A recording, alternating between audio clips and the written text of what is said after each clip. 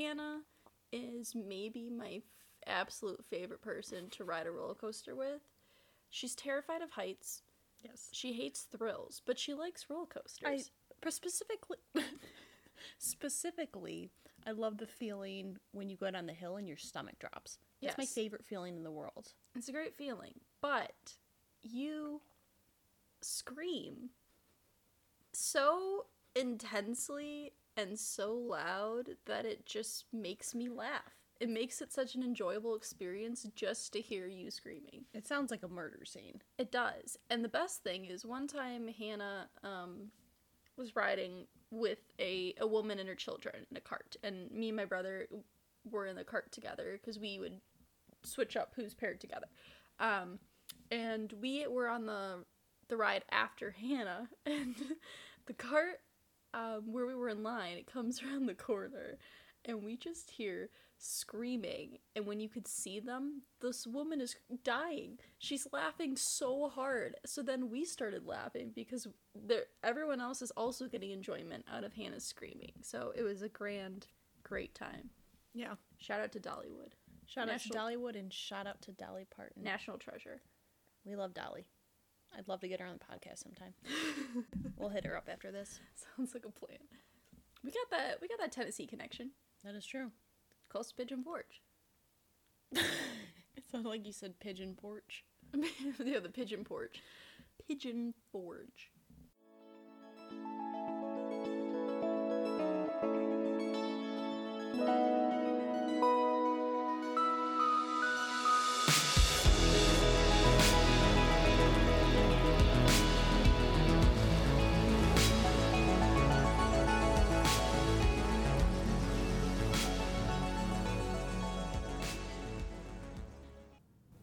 Welcome to Research, Rank, and Repeat. This is Hannah. This is Alyssa. So Cars 3. Yes. We're here. 2017. 2017. Cars 3 is rated G. Mm-hmm. Had a runtime of 1 hour and 42 minutes. Somehow, all of the Cars movies are like the longest Pixar movies. Yeah, which is weird. Which is very strange because you almost don't need the time. We'll talk about it. Yeah. Alright, you can continue now. Yeah, I just thought that was interesting. Mm-hmm. So box office, 383 million. And I took a really deep dive down from Finding Dory. Oh, well, that makes sense because it's Finding Dory. Right. I also have to wonder if Cars 2 had anything to do with that. I bet it did. Because that was just such a bad movie that I imagine it probably hurt their box office. I think it would. I think because maybe it kind of tarnished the Cars legacy, you might say. Mm-hmm. So Cars 3 had a Rotten Tomatoes score of 70%. It had a Metacritic score of 59 out of 100 and a Cinema score of A. It's interesting that it has such a low Cinema score because the last Pixar movie that had below a 60 out of 100 was Cars 2. And it was only 2 points lower than Cars 3. See, that's not fair. I 100% agree. So, Cars 3, it's blindsided by a new generation of racers. Lightning McQueen is pushed out of the sport he loves. To get back in the game, he'll need the help of young racing technician Cruz Ramirez, plus inspiration from an old friend. All these descriptions I'm getting are from Disney Plus's website. So, we saw this movie together on Netflix maybe, 2 years ago? And I don't really remember having any opinion about it. I don't remember liking it. I don't remember hating it. But I don't know if it's because I watched Cars 1 and then Cars 2 and then got to Cars 3. But this is my favorite Cars movie. I 100% agree. I, was surprisingly okay with it. My first note was that they did the callback to Cars with that, which I thought was one of the best Pixar intros. I agree. Was that just black screen with lightning talking, and I love that they went back to that in the third movie. Yeah, my first thought was that I noted with the intro, I'm like, this is what Cars 2 should have been, because the thing I always went back to in Cars 1 is that Doc's the best character, and I think I mentioned in the Cars 2 discussion that I thought he should have been more prevalent And I was like, this is what they should have done. They should have focused on Doc and his legacy, and Lightning kind of coming to terms with that. Yeah, and I mean, the second movie, they maybe mentioned him in like one sentence. I think they mentioned him right at the very beginning. And that was it. And I said they've already mentioned Doc more times in the first minute than they did all of last movie. Yeah. This movie surprised me maybe more than any other Pixar movie because of the low expectations I had. And I wonder it's because I hated Cars 2 with a passion, and I really strongly disliked Cars, that I think maybe that just made this seem way better. I don't know if it's a bias because of how poorly it was to start. But I also think it's a pretty good movie. I agree. It had a really good plot. I like the new characters. The new characters were really good. The distinct lack of Mater, great. Yeah. Great decision. And I think you still got some of the old characters. Obviously, a lot of callbacks with Doc. You still got some Sally. And they actually make you like Lightning McQueen. Yeah. I have not liked him in any of the previous movies, and I really liked him. And it's interesting to me that I feel like this is one of those rare movies where the third movie happens to just be the best of the whole series. Yeah. It doesn't happen very often. No. I mean, the bar is low, but it doesn't happen very often. But I think what they did is they went back to the things that worked in the original Cars. Yes. And they made them better.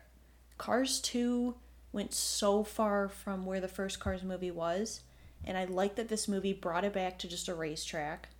Added new interesting characters, added a better plot line, like a thicker plot. A better story for Lightning McQueen as well. And made him likable in a way that Cars 2 never did. I agree, because now he's at this point where he's, he's seasoned. He's been doing this for a long time, and there's this next generation that's just plain better than him. Yeah. He can't compete. And I think, too, I like that the parallels between him and Ramirez with Doc and him when he was training. I really like that aspect. I think one thing that I hated about Cars 2 was the humor was not good. They missed it so badly. And I think this movie went back to more of like the subtle humor. I actually liked a lot of the humor. And it was good. I laughed a couple times. I liked the simulator part where he was like, "You have crashed through a wall." Yeah. And I felt like, I don't know, they made this movie more than just for kids. I think that it, as we've discussed, they played to their strengths. Yeah. Doc was clearly a strength from the first movie, and they still make him the best character even though he's dead. Yeah. I think one thing I really liked was the time jump they did. I agree. So they had the crash, and then instead of doing his aftermath right after, they went 4 months ahead. It left you wondering, first off, what actually had happened. Second, it kind of leaves you in the dark on what he's been through the past 4 months, which I enjoy. I think it made the story a lot more intriguing to me. And I also, one of the things I enjoyed the most was even when Mater was in scenes, I didn't almost mind it because he was barely in them. And also, he wasn't stealing the focus away from the overall story. That his annoyingness kind of worked in this movie because I didn't mind it as much. I didn't mind him either. I was glad that he wasn't as in the front focus as he was in the previous sequel, because that was way too much. Yeah. Can we just talk about Cruz for a minute? I love Cruz. Because I think a really strong new character, and I think it's such a compelling story because she has always been told she couldn't be something. Which is the complete opposite of Lightning McQueen, where he was always like, I'm the best. He had so much confidence to start, and she doesn't have that. She needs to build the confidence. Yeah, everyone boosted Lightning's ego, and she's in the position where everyone's been tearing her down. So she doesn't have any sort of confidence. She has confidence in her job of being a trainer, but she doesn't have any confidence in the race world. And I love that she's better than him. Yeah. In all the stuff they're doing, like, she's better than him and learns from him. And when he realizes that he can't beat her in that last dirt race, I don't know, I loved that. I loved that he was able to grasp that, and he came to that realization. He's like, even though I did all this training and went back to my roots and racing's roots, I still can't do it. Yeah, I'll bring up that scene later. Oh, okay. But I even thought that when they went to that monster truck rally, like, It's entertaining. that was entertaining. I love those characters. I love how at the end they had him in the bar watching. I liked that. I thought a lot of things worked really well. The only thing I'll say that maybe was a bit of an issue for me was there was a maybe 10 or 15 minute segment in the middle where it just got really slow for me. I did really like them going to where Doc kind of trained and learned everything. I agree. Was Smokey? Smokey, yes. Smokey was the guy who had the bar. Was his mentor. Was Doc's mentor. Yeah. So I like that you get to see his past even more. And I love the part where Lightning goes into Doc's barn. Smokey comes up and is like, he had never been happier than when he was training with you. Yeah, we'll talk about that later as well. But I just thought that there were so many of those like really good scenes. Small moments. Yeah. And I like, there didn't have to be these big action sequences to make it a good movie. They could rely on those small character interactions. There were even scenes with like Sally and Lightning that I really liked. I liked that they didn't have to rely on like a bunch of side stuff. I felt like Cars 2, they were relying so much on like this spy action, and they missed out on the simple moments. It was absolutely ridiculous. Yeah. There was no need for any of that. No. And I think Cars 3 is exactly what it needed to be. Yeah. I honestly don't think they could have made a better Cars sequel. No, and I think Cars 3 might have actually, for me, saved the series. I think it's a good end. Like, I hope they don't make any more sequels. No. It's a good end. It ends well. Lightning McQueen is now in this mentor role. He gets a new paint coat and he gets to keep it. Yeah. Because that was my issue with the first movies. He got this nice new paint job. And they got rid of it. And these nice new tires, and it was gone in 5 minutes. Yeah. Whereas this one, he gives blue. And I'm like, yeah, work it. I like that the ending was realistic. Again, I've brought this up a couple of times with Pixar movies. They tend to do these realistic endings where Lightning realizes that he's not going to be able to keep up with these new racers, even with all the training and everything like that. And he understands that he kind of needs to move out of the way and let other people, younger people, kind of become what he became. And he learns from Doc because he always thought, Doc was so crushed when he was unable to race anymore. And he, comes to realization that no, he loved being a mentor. He loved being able to teach the next generation and support them and be a good role model. Yeah. So John Ratzenberger plays Mac again. Reprising his role. Yep. I guess you could count any of the races as chase scenes. Yeah, I suppose. Or even the, monster truck rally. Monster truck or... chase scenes. Yeah. So you ready to move on to our favorites? Yeah. I mean, so for me, want to do favorite character first? Sure. I wanted to do Doc, but I went with McQueen. It's funny you say that because what I wrote down, Doc if cheating, if you can cheat and use a dead character, and then I said Lightning McQueen if not. Yeah. I mean, I technically think you could use a dead character. But for me, this is what I wish he would have been like in Cars 2. 100%. The end of Cars, I mean, it was so rushed. It was like within 10 minutes he learned everything. But they ended it like he had learned this big story. And then you go to Cars 2 and he's back to the same character he was in the beginning of Cars 1. And what makes it worse is that Cars is still the longest Pixar movie. Yeah. And how they butchered that ending by making it so rushed, even though it's the longest and they had the most time to work with the story. It's unfortunate. Yeah. So I like this because it allowed McQueen to really show the audience that he has grown and that he's willing to do whatever to help out someone else. Yeah, he's able to adapt and learn and grow and learn from his mistakes, become a better person in the process. And I think, I really liked him in this movie. Yeah, I agree. I honestly didn't have a problem with him. No. He blew up, but it was understandable. Times when he was upset, thinking about not being able to race anymore after the crash, things with Cruz. I liked all of it. Yeah. So favorite scene, we kind of talked about it, but it's, that scene when McQueen is racing Cruz, and it's just the moment when it's just silence, and it's just his face, and he realizes he can't do it anymore. He can't keep up with her. That expression. Yeah. And it's the moment that he needs to allow Cruz to become, like, the new star, but it's just that silence, and his face just tells you everything. I just loved it. It's very powerful. And it's such a small moment. It's a very small moment. But I was, blown away. I really think, yeah, Cars 3 did small moments so well. Mm-hmm.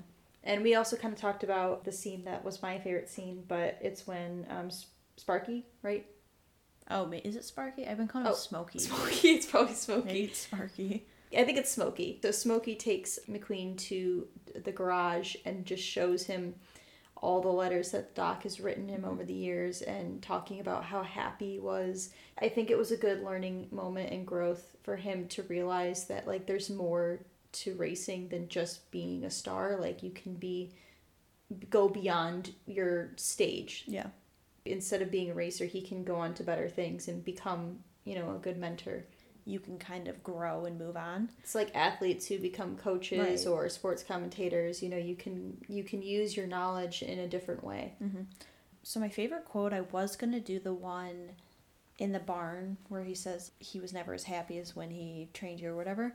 But I got to give my girl Bonnie Hunt a shout out because we know you love Bonnie Hunt. Sally was like the best part about Cars, let's be honest. Is it from the scene when before he's getting ready to get back out there? Yeah. Okay, because I thought about doing that one. Okay. She says, don't fear failure, be afraid of not having the chance. And I was like, that's so true though in real life.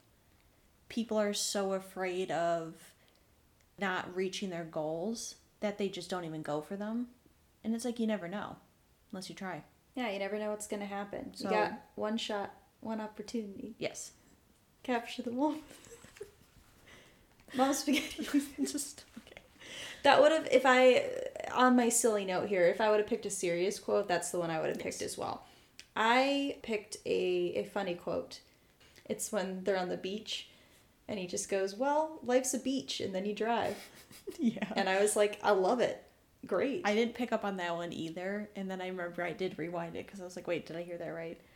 Yeah. I just thought it was a fun quote. I thought that's a good example of the humor. Yeah. I was like, that's good. I like it. I think if Cars 3 was just summarized as anything, it would have just been, like, simple.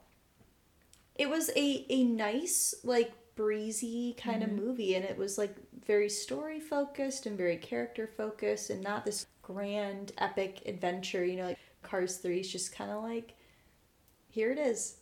It was just so nice to watch. I really liked it. You know, I'm kind of shocked that I liked this movie as much as I did. Yeah. If we're talking about just strictly Pixar sequels up to this point, like, I might only like one other one more. Yeah. I know which one you're thinking of. Yeah. But visually, too. I really like the montage when they're, like, driving across road trip. Yeah. Yeah. Just good on you, Cars 3. All around good. Yeah, I'm kind of surprised I have such good things to say about it. Yeah. I don't remember liking it that much the first time we watched it. I don't either. You redeemed yourself. Somehow. Pulled it together. Somehow figured it out. Come back, kid. All right, we are in the home stretch now.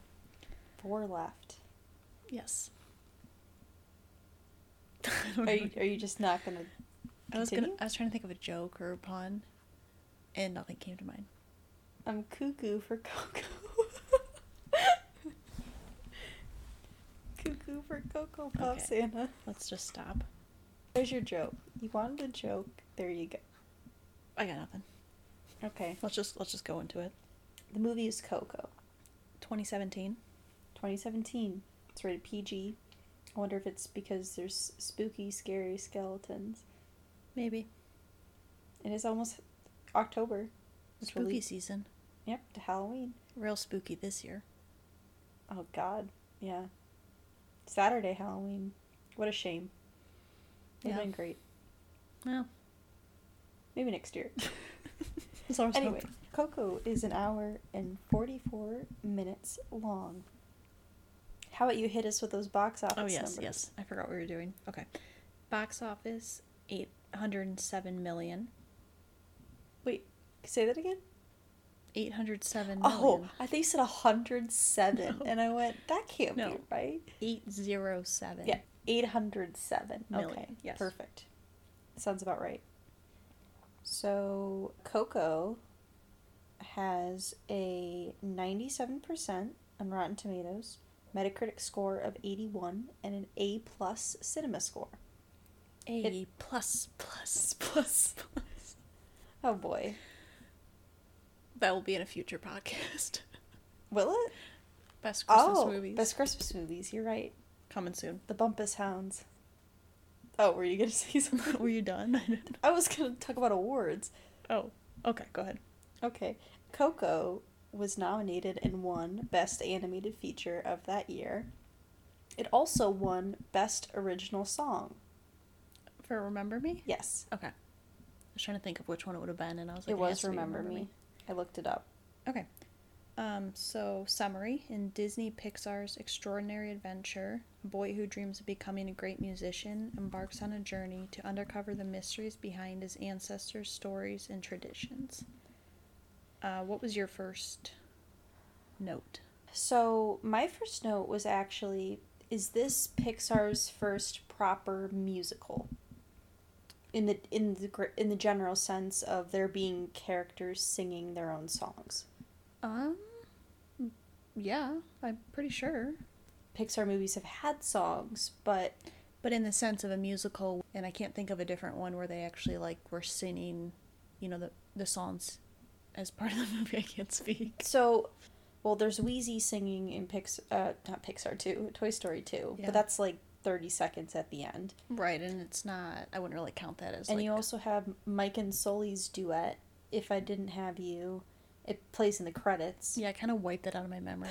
It's not a great song, but they also don't sing it in the movie. It's a post-credit Right. type thing. Okay, so mine was just, like, the animation right at the beginning with how bright the colors were, and they did the whole intro with the paper cutouts. Like the storybook type Yeah. animation. I love that. Oh, because I don't remember that. No, I didn't either, and it felt so much different than a lot of Pixar's intros in that there was just so much color. There was just the way they were able to show a story just with no people, actually. And also allow for like the cultural Right. representation as well. Because, I mean, this movie very much is rooted. It's, how am I trying to say this? A lot of Pixar movies I don't feel like have had a huge, like, cultural, I don't know what the word I'm trying to Influence? say. Yeah. And I feel like this is one of, maybe one of the first of Pixar's where they've actually kind of revolved everything in the story. It always goes back to the culture. And it's also a real life thing. Yeah. Like it's based on Right. Dia de los Muertos, Dia de los Muertos. Day which of is the a Dead. real life holiday. It starts on October 31st Yes. and it runs until November 2nd. Yeah. Okay. Do you have any interesting facts about the movie? Yes, I do. I actually looked up some stuff about the movie. And so what I found out is Coco's budget was $175 million. And it's the first film with a 9-figure budget to feature an all Latino principal cast. Interesting. Yeah. Live action and animated? It just says first film, so I'm assuming so. That's pretty cool. That's exciting. I feel like that's a good thing. Anytime like a movie can kind of do something groundbreaking like that, especially Pixar, with it being movies that are viewed by children mostly. Right. I think that's a good thing for children to see. Oh, I definitely agree. I really liked the way they they incorporated real life and fantasy with the holiday to kind of make it was grounded in reality.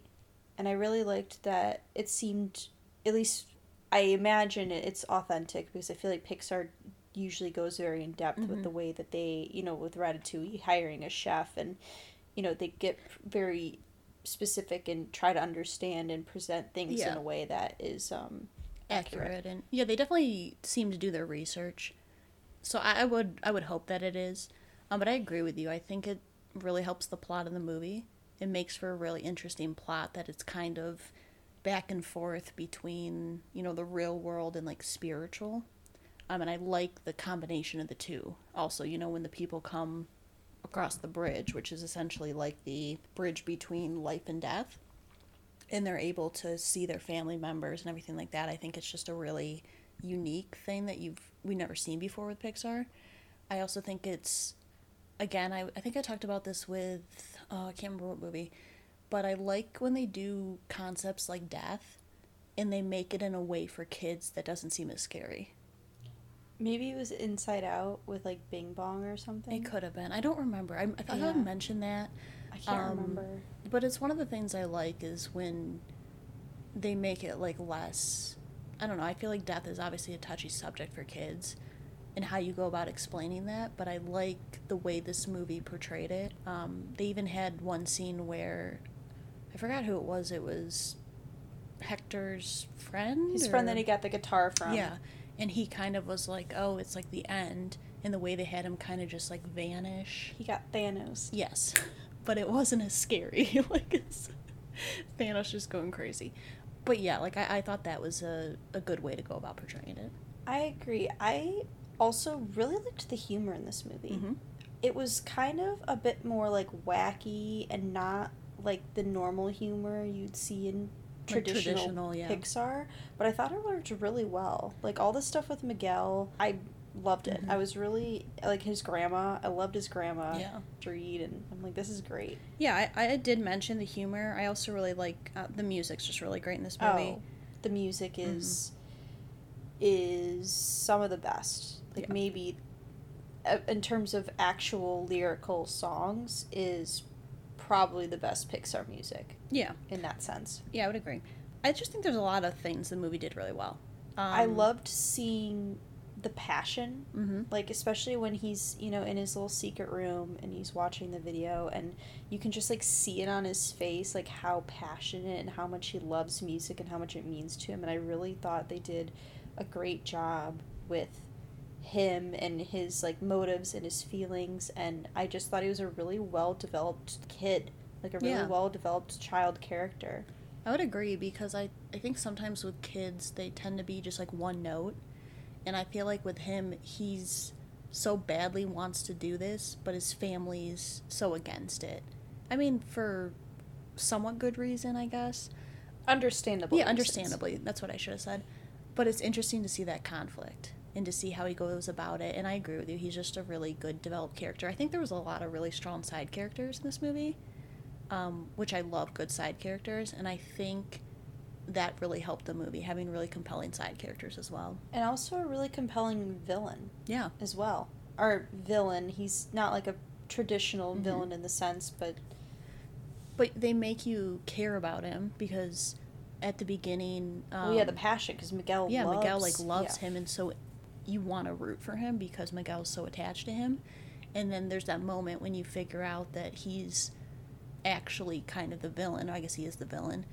And I would agree with you, like, it does make for a really compelling villain. I also think another thing I really liked was, like, the emotion. We'll talk about it, but... there's some baggage Yeah. tied to this movie. Yeah. This is... We'll get to it. Yeah. We'll get to it. Yeah. Just before we get into anything else, so John Ratzenberger, he played a character named Juan. I don't know. He had braces. Okay. He was the dentist guy, I think. In the... Crossing the bridge. Okay. I thought I had heard his voice Yeah. in that character. It was a very, very, very short, Yeah. small role. There's also a Pizza Planet delivery car. I saw that. Okay. I caught that. And I said visually, this is one of my favorite Pixar movies.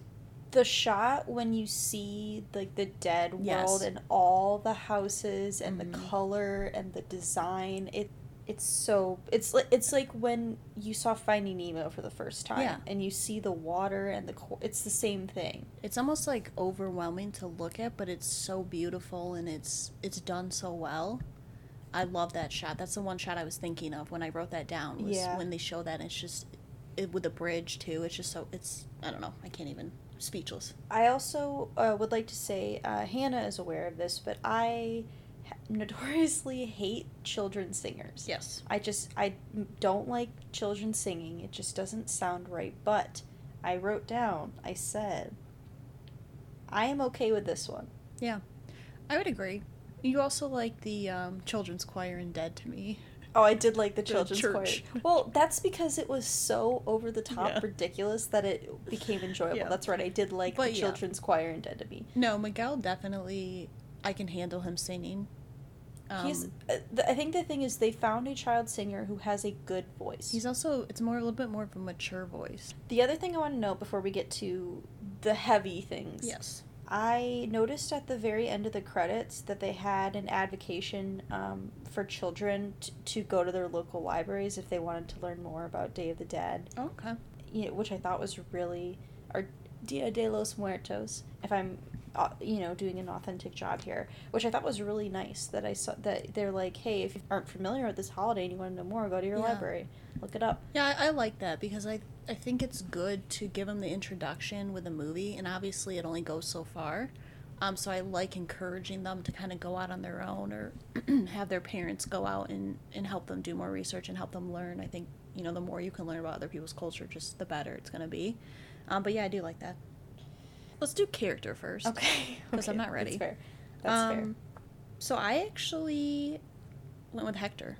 So I was neck and neck between Hector and Miguel, but I ended up picking Miguel. All right, so the reason I went with Hector is because I believe at his core he was a good guy.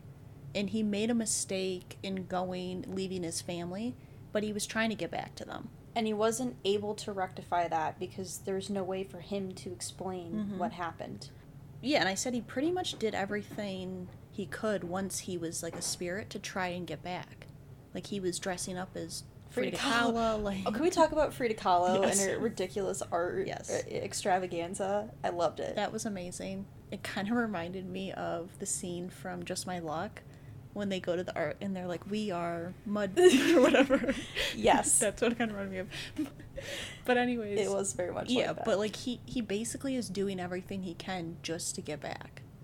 And there's something so admirable about that. And like you said, he doesn't get a chance to explain himself because he doesn't have a picture up, so he can't get back to... I also really like that concept. I forgot to bring that up. Basically, the way they can get back, cross over to the real world, I guess, is if they have a photo of themselves framed. I actually really like that idea. I did too because, what you explained earlier about Hector's friend that ends up dying for real, that concept that eventually people get forgotten. Yeah. If you think about our ancestors, like, I only know up to, like, the great-grandparents. Right. And don't know anything about above that. Right. Eventually, there's just no one who remembers pass on your story. Pass on your stories. Yeah. So why'd you go with Miguel over Hector? It kind of has to go with what I said earlier. I just, out of all of the, like, child characters we've seen in Pixar movies, other than Riley from Inside Out, but that was a little different because she's being controlled by the emotions kind of deal. Right. But other than Riley, I think Miguel is the best developed character for like a child having, his emotions and him, coming to terms with his, family and trying to be a part of his family but also loving music and, gaining confidence and growing in himself even in this, and like he's not perfect. He tries to steal De La Cruz's guitar from his casket. Yeah. And he's also a kid. So he's a kid. It makes it more realistic because kids obviously make mistakes. They don't always follow the rules. Going into favorite line, we kind of talked about it a minute ago, but one of my favorite ones was Hector, and he said, our memories, they have to be passed down by those who knew us in life and the stories they tell about us. That was my runner-up. Because they talked about how you can't be remembered by people in the spirit world. It has to be by people who are still alive. Who are alive, yeah. Which I really like that concept, and I just thought the line, like, when I heard it, I was like, oh. And that, relates to his relationship with Coco, because Coco is the only one left living who knows, and she's forgetting, Yeah. And I kind of had a similar quote to that. That was one I was considering, but I had written down about this quote, like in my notes, just while watching it, but the quote is, Miguel is talking to, I can't remember Hector's wife's name. I'm blanking on her name. Is it Mama Imelda? Is she the one who's his wife? Yes. Okay, so Imelda. Yep.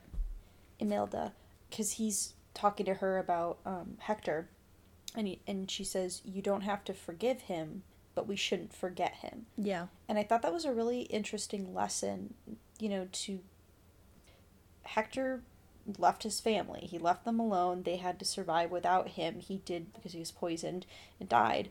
Was murdered. Right. But that, like, I just liked, I thought it was not that I liked that, but I just thought it was a really interesting concept that it's like, you don't have to forgive him, but you shouldn't forget him. Right. Yeah. No, I did like that line too. All right, I it's think time. we probably both have a favorite scene. So I actually combined two scenes together, Okay. but I imagine one of them is. So I cried 4 different times watching this movie. I cried 3 times. So do we want to get, like, personal? I was just gonna say, so the first time I watched this movie was probably a couple months after it came out. I was gonna say I watched it in 2018. Yeah. Since the last time I watched this movie to when we watch it now, we've lost 3 out of our 4 grandparents. Yeah, and at the time we watched it, one of our grandparents had dementia for many Right. years and was at a point where they didn't remember who we were. Yeah. It definitely hit a lot harder. Oh my god. Like, I was a mess at the end of the I movie. was sobbing. And I can imagine, like, a lot of people watching this movie, even if it's not, like, grandparents, but just, like, losing family members. Like, Right. it definitely hits. But, yeah, the scene where Miguel's singing to Coco, Yes. singing Remember Me, Mm-hmm. and the whole family is watching, and she, like, the whole movie, you're seeing her not being able to remember anything, really. And she, like, can sing the whole song along with him. And just talks about him and Yeah. pulls out his photo, and because I know it's not every patient is the same, but I know they've said that music memory is really important in like Alzheimer's and dementia patients, and that can they can be triggered through Right. music and to remember Like, music therapy and stuff. Yeah, music therapy. So What yeah, was your... you said you had 2 scenes? So I kind of combined the 2 Remember Me's together, like the juxtaposition of Hector singing it, in that past scene of Hector singing it to Coco, Right, and then as Miguel when she was a singing girl. it to Okay. Coco from when she was a girl to when she was, an elder. Yeah. I just liked those 2 scenes back to back. Yeah. Both I cried during both of them. Yeah. So I mean, it's definitely a very passionate and emotional movie. Oh, 100%. And I felt like this was, out of all the Pixar movies, it felt very personal. Yeah. Like, I felt like, because Inside Out also was Yeah. personal, but this is in a different way. Yeah, where, I would like, agree. Yeah. Where it felt, I don't know. It hits differently. It hits differently. Yeah. And it hit me right in the gut. Oh, it hit me in the throat. Sucker punched me in the I face. got throat punched. Okay. I shouldn't have laughed there, but it was No. not funny. It's not. We're just emotional right now. It drained all the Oh, for emotion sure. out of me. Let's move on to happier Incredibles. things. Incredibles 2. Incredibles 2. A It's a quite different movie. yeah. It was a nice break and a breather. I would agree. So it came out in 2018. It did come out in 2018. It is rated PG. We know why. Mrs. Incredible and her It was rated PG. ass sits. Oh. It's rated PG. Okay, I got you.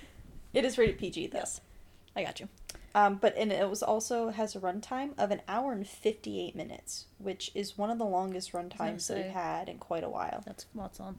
So box office, 1.2 billion. Of course, we contributed to that. Yeah, and so it's the 4th highest grossing animated film of all time, Really?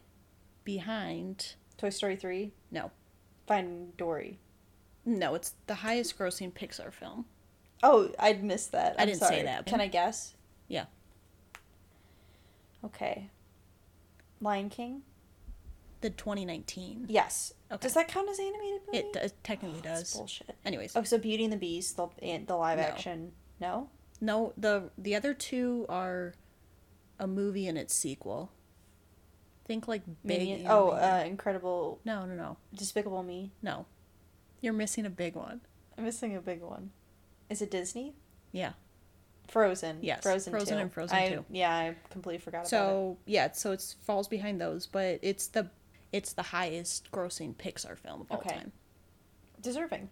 Yeah, and I mean, I think it definitely helps that Incredibles was such a strong movie Yes. because we've seen how like Cars 2 to Cars 3 was a drop. Oh. I think mostly due to Cars 2 just sucking, Yes. but I think Pixar was so anticipated because it had been so long since the first one came out. Because I remember I was talking about what the largest gap between a movie and its sequel was, and I thought we decided it was going to be The Incredibles. Yeah, it was either that or Finding Nemo. But I think it was, I remember when trailers started coming out, we were hearing news about it coming out, like, it was so exciting. Oh, I was thrilled. Yeah. So Incredibles 2 has a 93% rating on Rotten Tomatoes, a Metacritic score of 80 out of 100, and a Cinema score of A+. It also was nominated for Best Animated Film, but it lost. Do you have a guess for what it lost to? It came out 2018. Animated film. Yes. Frozen 2? What? Frozen 2? No. That came out in 2019. Oh. I will say it's deserving, the movie that won. I'm trying to think what came out. There was one animated movie that got a lot of praise. I feel like I should know it. Nicolas Cage is in it. Oh, that doesn't help me at all. I had no idea. Is Spider-Man Into the Spider-Verse. Oh, okay, yes. Yeah. Yeah. I have not seen it still. Because I was looking at it and I'm like, how did Incredibles 2 not win that But year? that makes and sense. Then strange, and then I went, oh, okay, that makes sense. So, summary. Well, Helen is called on to lead a campaign. I said that weird, did I? I honestly didn't hear what you said. To bring back the supers, Bob navigates the day-to-day heroics of normal life at home with Violet, Dash, and Jack, whose superpowers are about to be discovered. Their mission is derailed, however, when a new villain emerges with a brilliant and dangerous plot that threatens everything. So my first note is more, I would like to start off with a question to you. Okay. Something I thought about. Incredibles 2 picks up pretty much right where the first movie left off. Do you think that was a smart choice? Or would you have liked to see a time jump? That is an interesting question. So, I think it works jumping right into it. I think that's better because as, you know, the movie goes on, like, superheroes are still illegal. Like, that's still a fight, and that plot line, I think, is interesting enough to hold the story. And also because we get Mrs. Incredible as the lead, and, like, who's more deserving of their own movie than Mrs. Incredible, to be honest? Yeah. Nobody.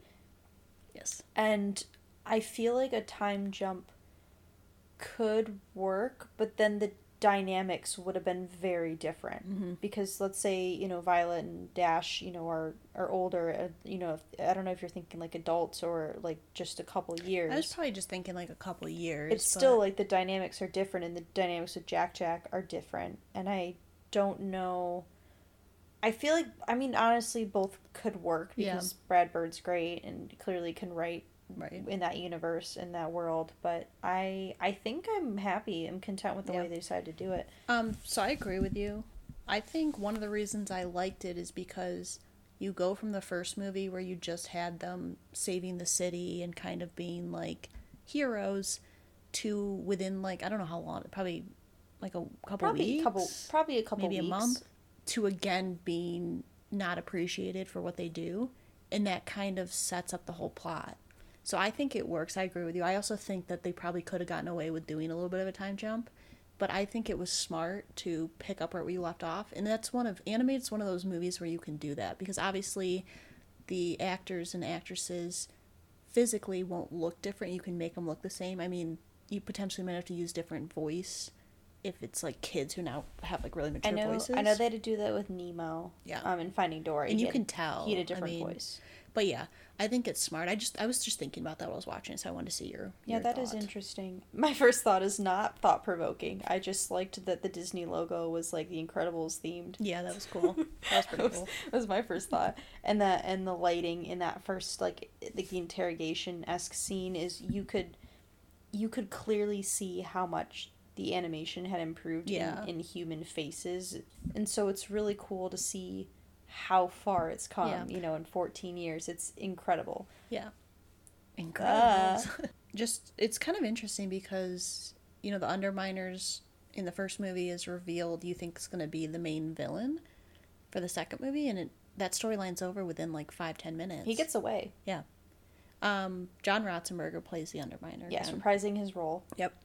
Another thing that I noticed, because we had talked about it in our Incredibles discussion, is we had talked about, one of the things we had mentioned is that Mr. Incredible is obsessed with his glory days. And he's obsessed with the way, you know, when he was in charge and he was powerful. And we talked about how Mrs. Incredible, you know, Helen is content being a mom, being a parent, not being a superhero. And here we get where Mrs. Incredible or Elastigirl is in the spotlight. She's doing the hero work, she's saving the world, and he has to stay at home. And I loved seeing that dynamic between them, where he has to swallow his pride and he's like, I'm going to be a great parent. And I loved seeing that. One of the things I really liked is that they didn't get rid of Bob wanting that so badly. Like, they didn't just throw that away. He didn't change. Because there was scenes where you could tell he was fighting so hard to be happy for Helen. And there was even a part where he's like, you're doing this for me. He's like, no, I meant for us. But then she's like, well, no, you can say it. And he's like, well, yeah, my hope is that I can become a superhero again. He doesn't deny the fact that part of the reason he wants this to be successful for her is so that he can have his... So he can have it. Yeah. And I loved the scene where they're like, we want Elastigirl to be the face. Frozone fist bumps her. Yeah. He fist bumps her, and Bob is like, wait, what? That doesn't make sense. Right, he's like taken aback. Like, Frozone is immediately supportive, and he's like, yeah, you get it. And well, and I think Frozone from the first movie too, he was more satisfied with his life too. A support role. Yeah, because remember the beginning, he's like, what if we did what our wives thought we did? Like, I think he kind of wants normalcy as well. Yeah. I think Bob is just so caught up with kind of being back to what he used to be. But one of the things I liked a lot is that they don't just have Bob struggle like in the first like 20 minutes and then forget it. He struggles the whole movie. The entire movie he's struggling trying to hear the kids. You watch him just break down further and further and further, and he's just so stubborn, and he's like, I need to do this to prove to my wife that I can do this, right. You know? And I also think he wanted to prove to himself that he could be a good dad. Well, I think because he knew he was obsessed. Like, he was aware that he's obsessed with being, that he wants that life, and he's like, I need to do this, you know. I got very Cheaper by the Dozen feels. I did as well. Because I did as well. It's the same where, Steve Martin's, like, struggling to take care of the kids, and then there was a specific scene where Helen calls Bob from a hotel room, and I was, like, picturing Bonnie Hunt. Can you send me out 12 pillows, please? Yeah. So, I like that. It was kind of like I guess it's something that's done in movies before, but I do like the shift in dynamic between the two of them, between Helen and Bob. Yes.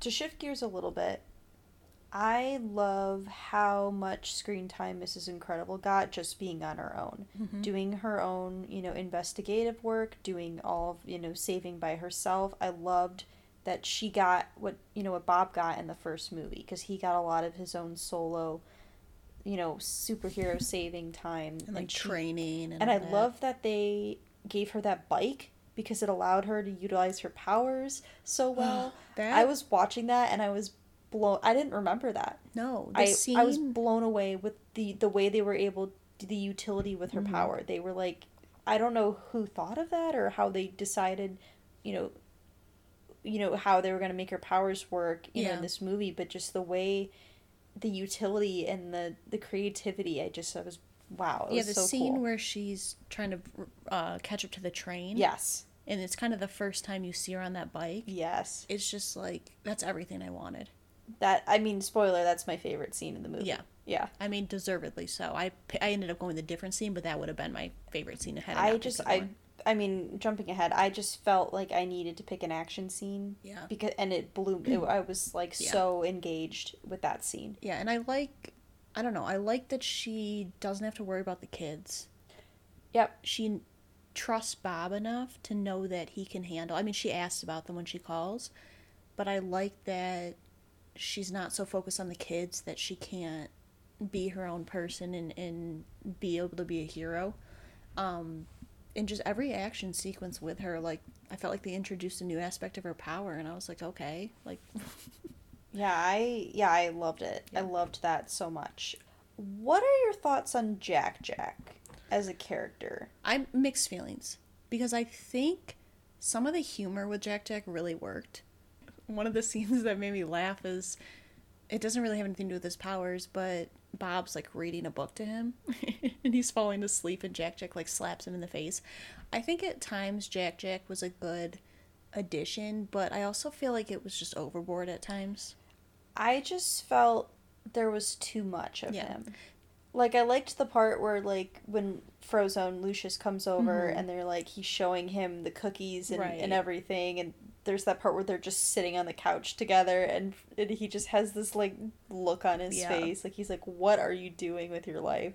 Like, But what is this? Part of me was like, thought they spent too much time on him. I agree. It's fine. He's a fine character. I just didn't need as much. Yeah, I would have preferred to have more time spent on Dash or Violet, I agree. just because those are characters that have been developed in the first movie, and I don't necessarily feel like we get to see as much development, at least power-wise, with them. I wish we would have been able to see a bit more. Yeah. Them develop. Helen and got so much. Mm-hmm. I mean, Mr. Incredible's power is his strength. Well, and he got development a lot in the first movie. And he got emotional and Yeah. mental development into parenthood and whatnot, which I think was what he needed this movie, as he was not the lead. I think that was the right choice. Yeah. But I wish we would have been able to see a bit more, because they really only got to do stuff at the end of the boat. I think one of my issues with this movie also was the new side characters. Yeah. I didn't really care about them.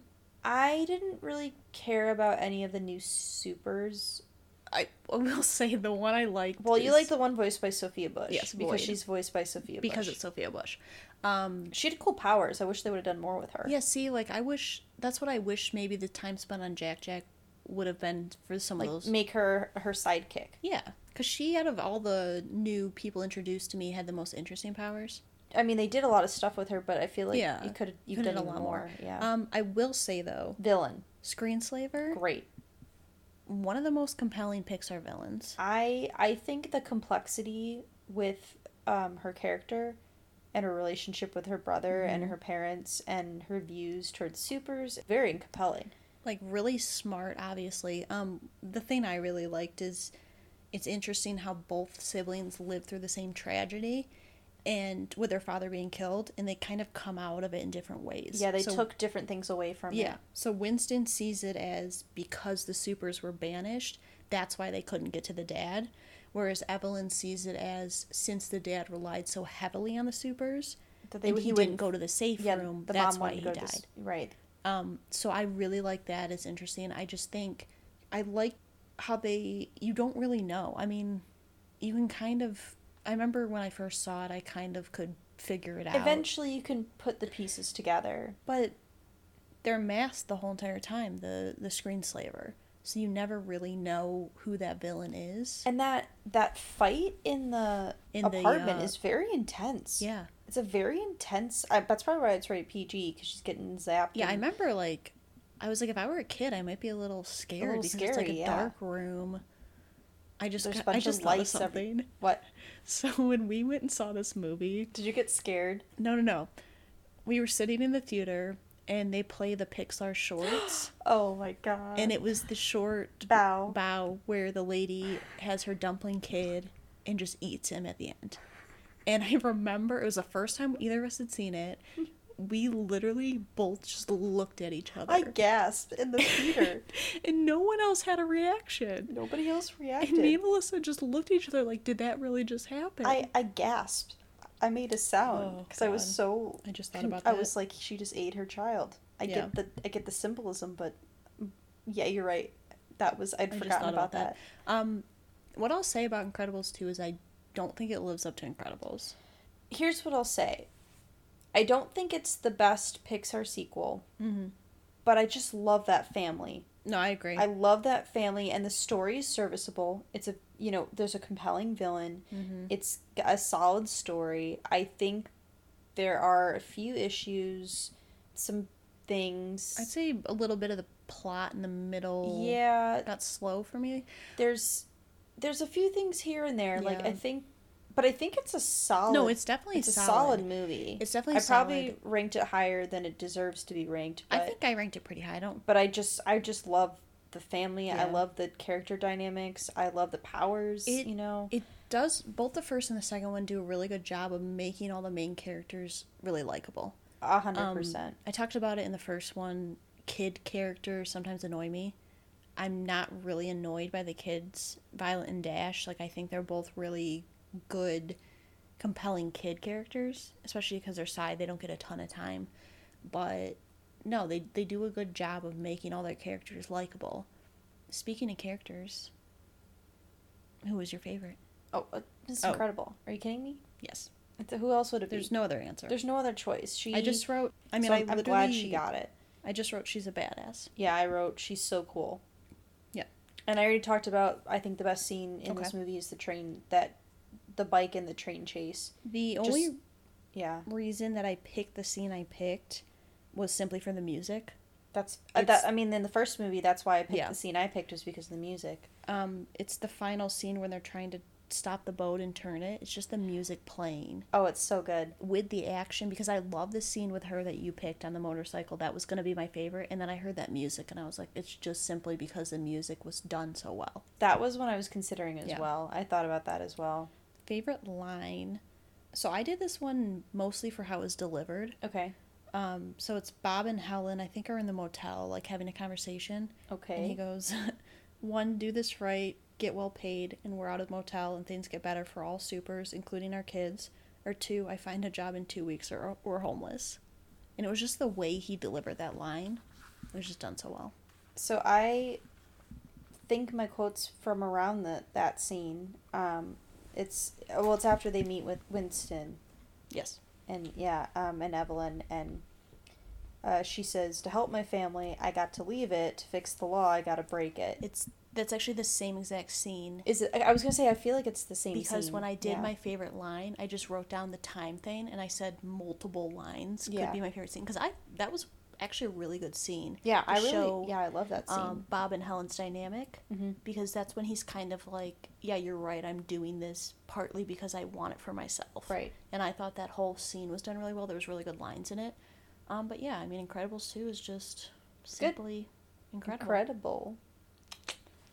All right. All right, now on to another sequel. So we have reached the point where the last 2 movies neither of us had seen ever before this ranking and list, We and were going in order. Going in blind. Going in completely blind for Toy Story 4 and onward. So Toy Story 4 came out in 2019. It's rated G. Back on the G. Yeah. I'm gonna stop myself Okay. right there. Let's just not. It was We're rated back. G. We're back to G Yes. instead of PG, And we're and it's an hour and 40-minute runtime. okay. Box office, it stayed above $1 billion still. It was below Incredibles 2, but just barely. Okay. So Toy Story 4 had a Rotten Tomatoes score of 97%. It had a Metacritic score of 84 and a Cinema score of A. It also won Best Animated Feature last year. Yep. So, summary of Toy Story 4. When Woody, Buzz, and the gang join Bonnie on a road trip with her new craft project turned toy Forky, the innocent little spork's hilarious antics launch Woody on a wild quest filled with unexpected new characters and one long-lost friend. I don't know. I'm so... I was going to sleep on it. And Were you confused by this movie? Yes. Okay. I was very confused. My first thought I have is I'm really not sure what to expect because I thought 3 was a great ending. Mhm. I thought that was a great way to end the series. I didn't think we needed a 4. any more. And this movie was, I still don't know. Yep. And I still am very confused. Yep. We can talk about it. I just want to... So my first note, I've been so curious about Andy's mom. Because we really don't know anything about her. We don't know anything about her. It's so interesting to me, and I've said this before, that we really... I guess we don't need to know anything about his mom, but for some reason I just, like, want to know a little backstory I on know. her. And then I was excited because I saw that guy walk in and I was like, is this her boyfriend? I was like, That was so weird. Yeah. I was like, if that's not someone she's, like, seen, she literally just let that man into their house. yeah, so that's why I thought I missed the context maybe or something because I was like, wait, who's this guy? Like, is this like a stepdad or something? Yeah. But then it didn't I think seem it like was that was someone right. she knew. I don't really know. I'm not sure. I knew going into this movie that it was focused on Bo Peep. And I was very interested to see how that would go because of all of the side characters from Toy Story, she got the least amount of time and things to do. Toy Story 1, she's just kind of like Woody's love interest. Yeah. Toy Story 2, she doesn't do anything. Toy Toy Story Story 3, they just got rid of her. They also didn't really mention her. Maybe They mentioned her once because they were talking about all the toys they lost, and he's like Bo Peep. And then at the beginning of this movie, we get this weird rescue mission in a I was so confused. in the gutter. And I was like, what's happening? That's when she, I guess it was 7 years back from that current time. Right. That's when she Was taken in a was box. taken. I was so confused. I was very thrown off. I thought it was a very touching scene with her in the box and Woody in the box where she's like, you could come with us. And Yeah. he hears Andy calling and he's like, I can't. He's my kid. But I felt like I had missed something. Yeah. Like it felt just very disjointed or something. I don't know. Yeah, and then jumping ahead a little bit, but I felt like some of the characterizations were really off. Yeah. Like Woody, the whole point of the third movie is Woody being, wanting to be supportive of Andy, but then also being like, okay, well, I can be this new child's toy and, and I can be there for her and support her and love her. And then I feel like he just decided that he wasn't, because he wasn't the number one toy, he immediately was like, nah, I'm done. Yeah, and he even, like, at the beginning, when he kept getting left in the closet, he, like, basically snuck into her backpack so he could be with her. Yeah. And I didn't like that because I felt like, I was like, did we not just end the third movie with this whole, me finally liking Woody for the first time? I know. And then he's back to and then, Toy Story 1. because it was weird because remember Andy was going to try to keep Woody, but Bonnie, like, was like, that's my cowboy, and, like, I mean, clearly kids, they have different preferences of their favorite toys, that's, I mean, look at And Forky. I think when you're younger, too, your favorite toy changes a lot. Yeah, but it just seemed odd. And then, do you feel like Buzz was really incompetent in this movie? Yeah, Buzz, I didn't like what they did with his character. I wrote a note about that because I was like, Buzz, I feel like he was always the one with the plan. Right. I wrote down, I said, why is Buzz now incompetent? He led the mission to the department store, Right. Al's Toy Barn. I feel like with the new characters they added, it took away from All the old characters. pretty much all the old characters. Jesse did nothing. Bullseye was non-existent. No, Jesse was basically just there for I plot. here's what I'll say. I understand Mr. Potato Head basically had 0 lines in this movie. His voice actor did pass away. Right. Before this movie came out. I understand that they wouldn't want to replace him, but like Mr. Potato Head always had the best lines, Yeah. like the best one-liners, and I was really missing that. Him and like Rex. And Rex, and I just they were just there. They were just there to be in the background. So John Ratzenberger reprises Ham again. The humor, just I want to talk about a specific scene because I was so thrown off. The humor was all over the place. So Forky gets made and he keeps trying to crawl in the trash, and they ham-fisted that joke into the garbage trash where it belonged, because and then there was a song. There was a whole song montage about him trying to climb in the trash, and I'm like, what is this? I was like, what am I watching? I wanted to believe there was some deeper meaning, and I was trying to convince myself that maybe Forky didn't understand his value and Woody was trying to show him his value, but I really think it was just, he kept saying, I'm a spoon or a spork, I'm made for trash, like I get used and I get thrown away. Forky... No, don't get me wrong. I love Tony Hale. Love Buster Bluth. Mm-hmm. He's a monster. We all know this. But Forky is maybe the worst Toy Story character that there's ever been. I would equate it to how I feel when Mater comes on the screen.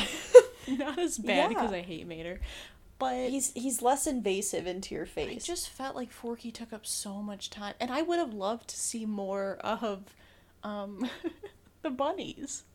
Okay, but here's my problem. The problem I have is I loved them, I will talk about the best humor in the movie, but I only heard Keegan-Michael Key and Peele. Yeah. I didn't even know they were in this movie, but I was like, that's Keegan-Michael Key, and I'm like, that's probably Jordan Peele. I'm like, it's probably Key and Peele.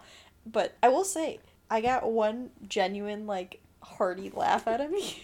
I think it's the The same key, scene. the key scenarios. The key scenarios, I thought that was So a good. recurring joke that was not It old. worked. It worked so well. And I Um, think it's because of the voice actors. Yeah. I think my biggest issue was Bo Peep was supposed to, I feel like, get her moment or get her due, whatever, because she got shit on the whole But franchise. even I feel like she didn't get a moment. But what I don't like is I feel like still Bo Peep is used as Woody's Love romantic interest, yeah. interest. And I don't like that. And I don't know. I had a lot of really complex mixed feelings because I got really emotional at the end of this movie. It was all over the place. And I don't know if I hadn't had watched Coco recently, I feel like maybe it would have had a little bit of a more emotional impact. Oh, wait, hold on. When Bonnie... Wait. I have two things I think you're going to talk about. I wrote about you twice in my notes. Yeah. My first note is that Bonnie is Hannah. When Bonnie was going to her first day of preschool or Yes. kindergarten and was, like, hiding, like...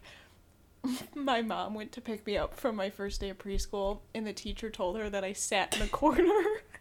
Hannah, so there's home video. There's a home video. Hannah and I went to the same preschool, but there were two different classrooms. I was in the older classroom, she was in the younger classroom. My mom was taking home video, and it's like Hannah's in my class. I think we're playing with like dolls and watching babies or something. I don't know. And you can see me. I'm having the time of my life. I'm having a great time, and Hannah's just staring. She looks terrified. She's just staring into the abyss.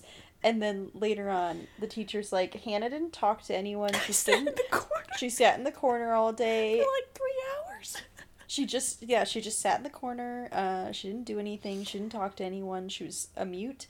And then she went home, and she eventually got better at it. But watching Bonnie, one, hide, not say anything, and also sit by herself, I'm like, Bonnie's Hannah. Yeah. So, going back to Woody, I feel like they're trying to show that ever since he's been without Andy, he's, like, lost. Like, he can't find his place. And I don't know that having him end up with Bo at the end and them just kind of going wherever made sense to me. It didn't make sense. One thing I think we should talk about is that this movie went through rewrites. Yeah. Initially, it was Rashida Jones, of all people, was one of the the script writers Right. of this movie. And then I don't remember if her and I think she had a writing partner. I don't know if they left on good terms, but they left the project at some point during the production, and other people took over. I don't have a list of the people in front of me, but I Yeah. just noticed in the credits that there were several people listed with like screenwriting and writing. Yeah. So I don't know if maybe that factors into it. Yeah. Another thing I just wanted to ask, because I'm pretty sure I know your answer, but with Cars 3, I felt like that movie, to me, really added and helped out the franchise a lot. I say 100% too many times, so yes. Yeah. It definitely helped the franchise end on a high note. So going off of that, I'm pretty sure I know your answer. Do you feel like Toy Story 4 added and really helped out the franchise, or do you feel like it would have been better just to have ended it with 3? Okay, so I mean, we talked about this ending, but Toy Story 3 might still be the best ending of a Pixar movie in general. Just not even Toy Story, but just Pixar. I thought it was such a strong, sweet, sentimental message about growing up, and also all of the kids who saw Toy Story when they were Andy's age and then were going to college. It just felt right, and the way it ended, I didn't need more. Yeah. And I honestly don't think this movie is a good end to the franchise. I don't want another one. I don't want a Toy Story 5. Please, We need to stop. Don't make a Toy Story 5. We don't need any more in this franchise, but I don't think the finale was as strong to me. I mean, I liked Buzz and Woody. Here's what I'll say. Buzz and Woody's hug was maybe the best part of the movie. Mm-hmm. Just because they had such a... I mean, Buzz and Woody have such a long-lasting, strong bond that, you know, transcends from, you know, the beginning to now. You know, years and years. So I really liked how Buzz was the one was like, she'll be fine. You need to find yourself. You need to be happy. And, you know... I liked that aspect of it, but... I guess one of the things that concerned me is favorite scene. Like, I had a hard time, and not because there was too many choices. Because there were so few. I had a hard time because I honestly couldn't think of my favorite scene. I had the same thing. I kind of picked two. I picked a funny one. Clearly, it's the keys scenario. Yeah. Because I was laughing. That's what I ended up going with, because... I guess we can just go into it. Yeah, I was going to say, the two I picked the key scenario, and I picked specifically the final goodbye between Woody and Buzz. Because I really I could feel the emotion in that hug. Yeah, that scene, though, where they were going through the different ways to get the key. So funny. Like, I lost it. So funny. The one where they're like, why are we getting all this detail about following, you know, she goes home, she's having a glass of wine in her bathtub. He's like, keep waiting. Yeah. I loved it because, like, Buzz's face when he's just like, yeah, we're not going to do that. And they're like, oh, okay, I gotcha. And I agree, the final scene. I mean, my favorite line was, I think it was the last line. Buzz says about Woody, he goes, he's not lost, not anymore. And then he goes to infinity and beyond. Yeah. Just because of the nostalgic. But I don't know, I just had a hard time. I even had a hard time picking a favorite character.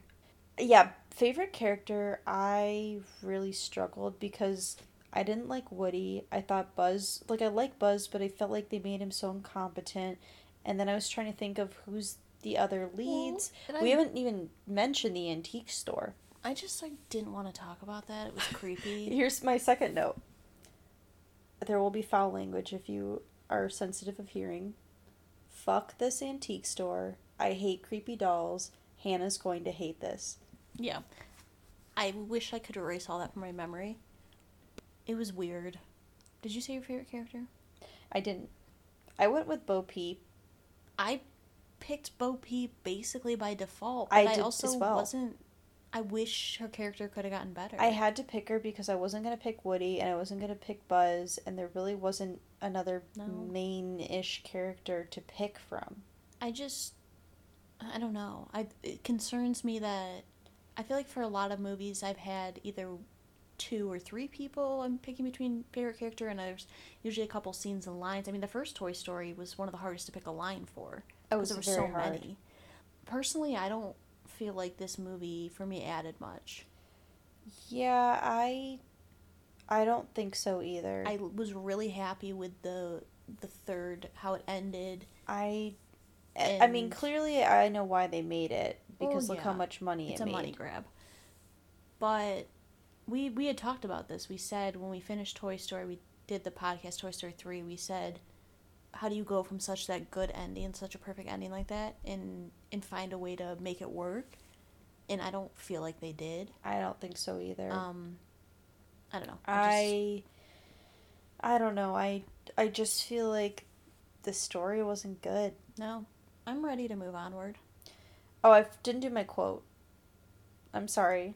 You didn't let me do my quote because you kept talking over top of it and you dragged on too long. I'm sorry. Was such a good... You can do it after I do my quote. Let me do my quote. Fine. And then you can get it. Okay, so the quote I went with is Woody, and he was saying, like, I was made to help a child. I don't remember it being this hard. Yeah. Like, talking to Buzz, because he's like, I don't remember this with Bonnie, like Andy. I don't remember it being this hard. Right. And I thought that was really interesting that it's kind of like a parent talking about their kid.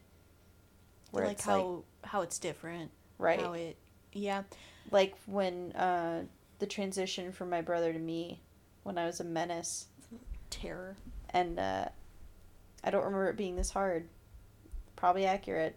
Yeah. I'm sure our parents said that at some point about me. Yep. And with that. Hey, you want to move onward? Oh my god, you stole my joke. I will not forget you for that. Okay. Okay. We're going to Onward. I gotta flip my page. Which came out this year, 2020. 2020. So this is going to be an interesting one, because clearly the box office numbers are going to be abysmal. I was going to mention that, yeah. There's no nominations yet, So, box office, it was 138 million. which is crazy. Which, obviously, it came out right when the pandemic was starting. Came out, wasn't it? It Like was March. 2 weeks right before everything Yeah. shut down. Most So, places. obviously, the box office... And then it got released to Disney Plus, Disney like, Plus. pretty quickly after. So, obviously, it was going to take a huge hit. So Onward was rated PG, runtime of an hour and 42 minutes, and in terms of ratings, it has an 88% Rotten Tomatoes score, a Metacritic of 61, and a Cinema score of A-.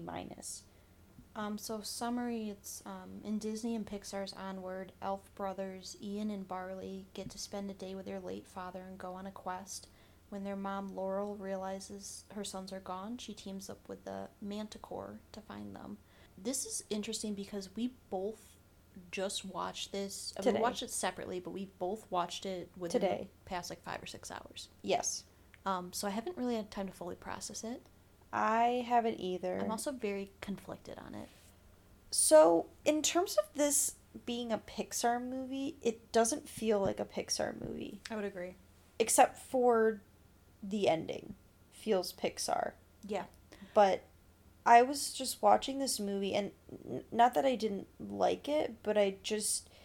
Something about the way the movie was either, like, presented or the story, it just...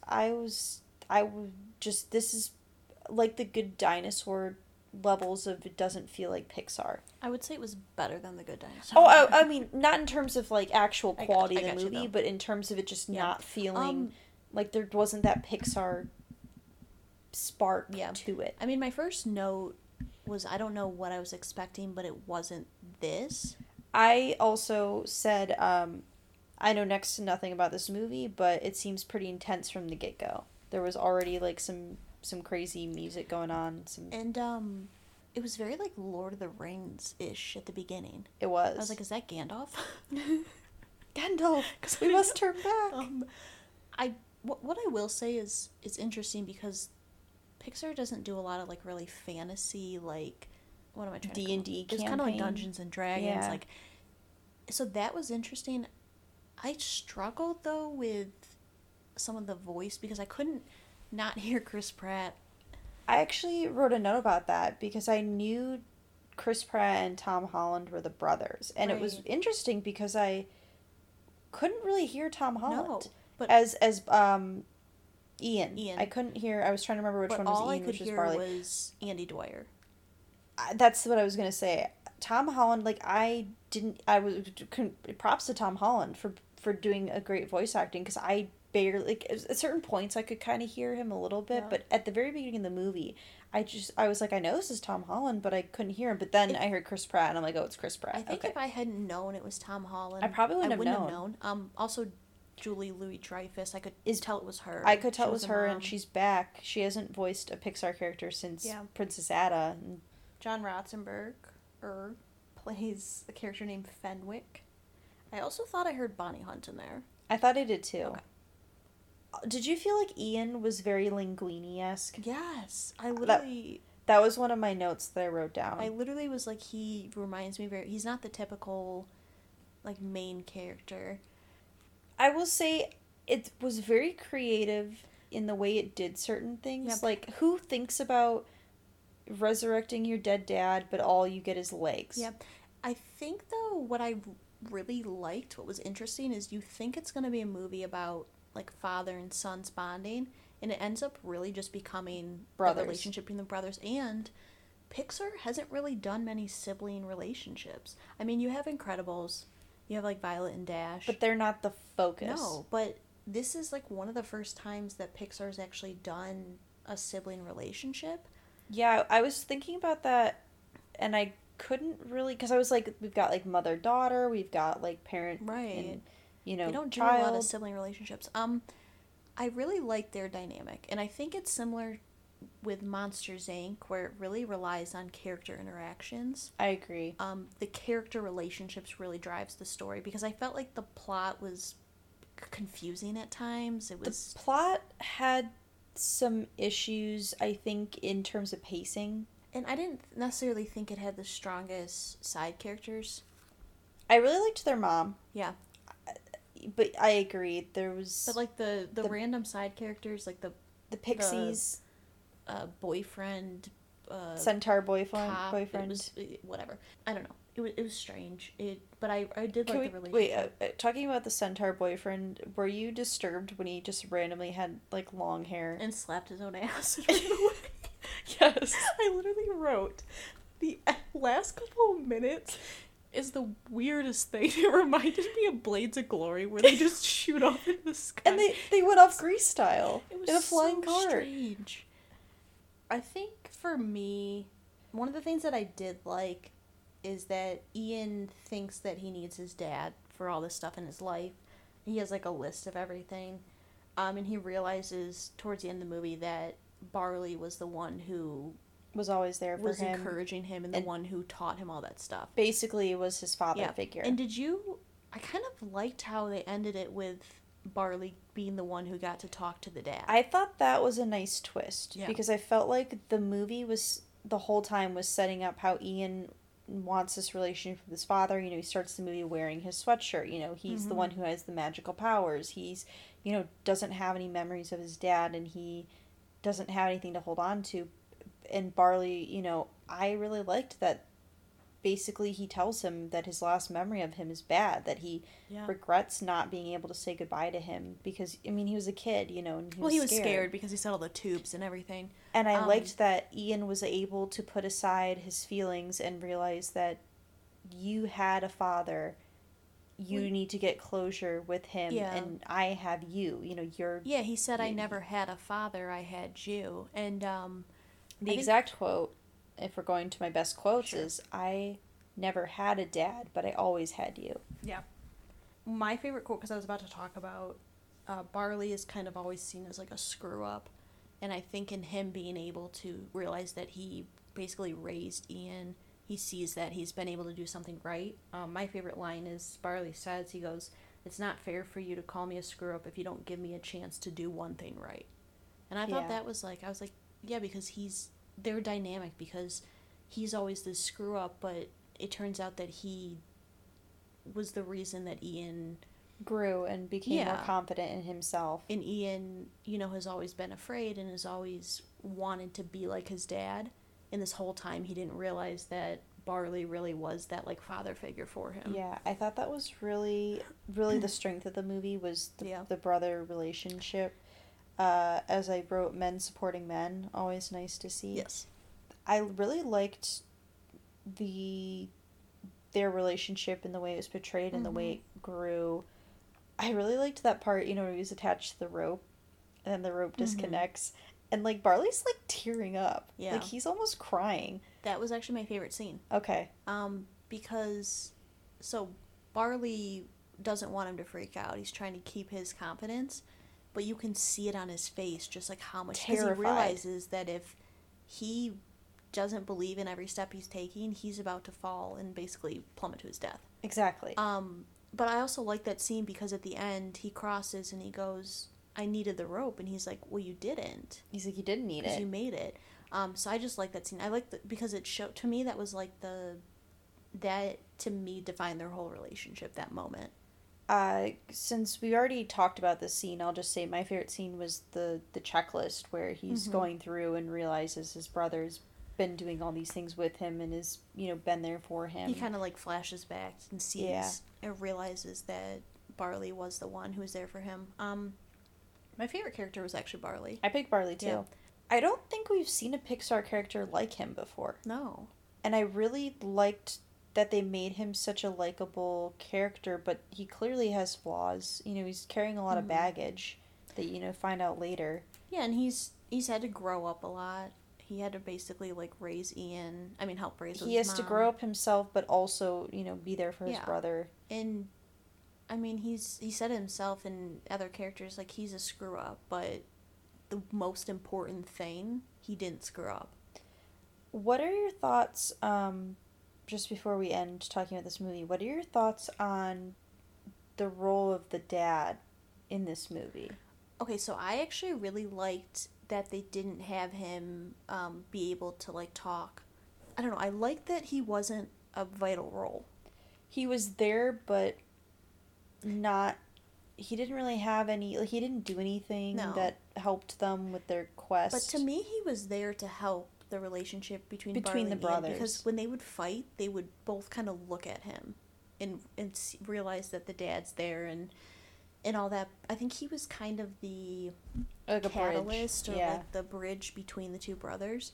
And I like, even at the end, you don't actually get to see the dad up close. You just see his back shadow. You get to see the photo of him at the end. We do see photos. You don't really see him, and he also doesn't talk at that point. He talks on the, they have the video record. Well, I mean, he talks earlier, but not in that moment where him and Barley have that. I did like how that scene, how Barley kind of relays the information to Ian. I did too. I liked that we didn't get to hear it. I liked that we got to see it through Ian's eyes. It's like the showing, not telling. Yeah.